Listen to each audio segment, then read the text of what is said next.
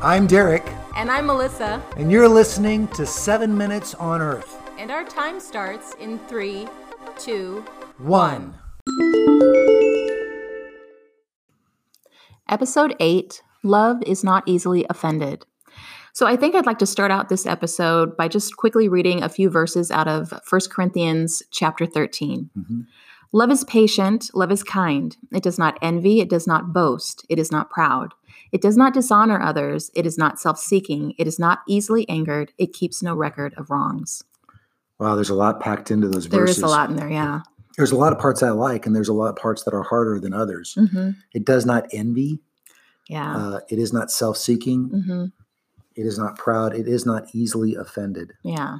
In marriages, sometimes you have one spouse who looks at the other person and says, well, you get to be out living your life, and I have to be stuck here doing this. Right. And love doesn't envy. Mm-hmm. Love is not easily offended. There are some people in marriages, man, they're just looking for ways to get into a fight that somehow you've offended me. Mm-hmm. I know people who they've got couples that have gone to sleep and they've woken up the next morning and someone offended the other person in their dream. And then the spouse had to apologize for what happened in the other person's dream. You weren't even there, but right? Yeah. Uh-huh. So love is not easily offended.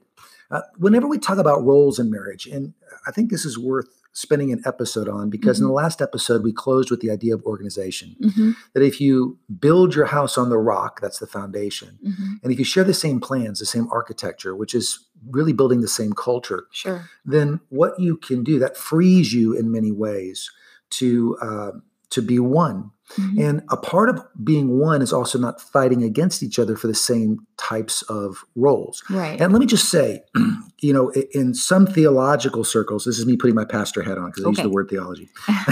So in some theological circles, they take a word called complementarianism and they see that so rigidly that this is my area, this is your area, right. and these shall never overlap or switch at any moment. Right. And the problem is that life demands a greater level of flexibility than that. Okay, that's a lot of $10 words, but that's basically to say that, listen, you are to complement one another. There's an organization just to getting things done. Mm-hmm. You can't disagree on everything or you don't go anywhere. Right, right. But at the same time, you have to be careful to be flexible and recognize that sometimes you're going to support each other in ways you may not have anticipated or in ways you thought was only relegated to one of the spouses before. Right. And that's just a part of bending with life, but still being one in Christ. Mm-hmm. So I didn't use, that's just talking about organization and all of that. So love is not easily offended. So when we talk about roles and just being one and not being easily offended and not being demanding, I have to have this or I have to have that. What's one way you feel like you've really contributed in our marriage that has really helped us create the culture that we're looking for? Right. Well, one of the ways is I like to cook. And unfortunately, when we first got married, I wasn't a great cook. But because I like to cook and I wanted to learn, I became a better cook, wouldn't you say? Yeah, and that doesn't mean I never cook. No. You do get to cook. Right. But for the majority of the time, I'm the one who prepares the meals at the house. And I'm grateful for it. And one of the benefits, one of the great things that came out of that was because, you were off working or taking care of your day, I was at home. I didn't really have a job outside of the home. I was able to plan for that meal and plan for that time when we would come together and enjoy that meal together. So that was also creating something within that. Yeah, and that's so key because some people look at the, oh man, I have to cook the meal so people can eat. No, what you did was you said, no, wait a second. Not only do I enjoy cooking and I want to be a great cook, right? But I view the meal as an excuse to get the whole family around a table. Yeah, it's an opportunity. I'm not going to cook. I'm going to create an opportunity where we can all come together, talk about our day, pour into each other, and just continue to love each other over food. Yeah, meal times were some of our favorite times. They were. Especially when the boys were little and growing up. They would bring friends to dinner. And, it turned out to be so great because their friends would say, oh, we never have dinners like this at home. Yeah. And I wouldn't say our dinners were special, but they certainly were meaningful for our family. They were meaningful for our family. Yeah. We tried to make it a time where we could advance kind of what we felt like God's best was for our family. Right. And our season of life has shifted.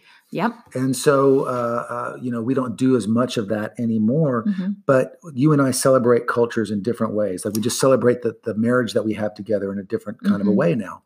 And that doesn't mean I never cooked. That doesn't mean I ever said, "Oh, wait a second, how dare you? Now I have to prepare a meal. Oh my goodness, I don't care if you're Right. sick. I don't care if you're Right. hurting. I don't care if this is the season of life. You have to do that." That's just dumb. Mhm. And so the same thing is true when it came to kind of leading certain seasons. I think overall, it's very dangerous to rob someone else of leadership Mhm. opportunity. And now, biblically, there is a delegation of roles. There's a way that it can naturally move so that you're just more efficient in life. Sure. But there are times where, okay, honey, you take the lead. Tell us what you want us to do. Hey, we're all going to go to the beach today, and Mhm. here's what you're going to do. Here's what you're going to do. Here's what you're going to do. Right. We go to the grocery store. It was like, dear, give us our marching orders, right? Yeah. Or we're going to go on a vacation. You had certain things that you absolutely wanted to do, certain ways that you wanted to plan that out. And I think one of the ways that I contributed was to give an overarching vision, talk Mhm. about it with you, and then we would together then make that decision. Right. But to really consistently try to keep us on track with where God was leading us Yeah. and the type of family that we wanted to be, and maybe more specifically, the type of people Mhm. that I think you and I really desired to be in Christ.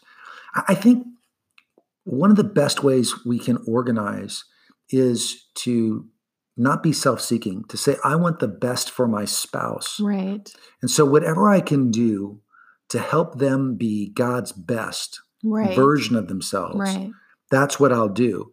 And now, suddenly, you're into a whole new realm of efficiency Mhm. because instead of trying to divide out roles and parse out tasks, what you're really doing is saying, how can I help you? Mhm. How can I love you best? And when you do that, you create a culture of generosity and a culture of just love that says, hey, you it's not because you did this for me, but let me just serve you because you're worth serving. Right. Right. Yeah.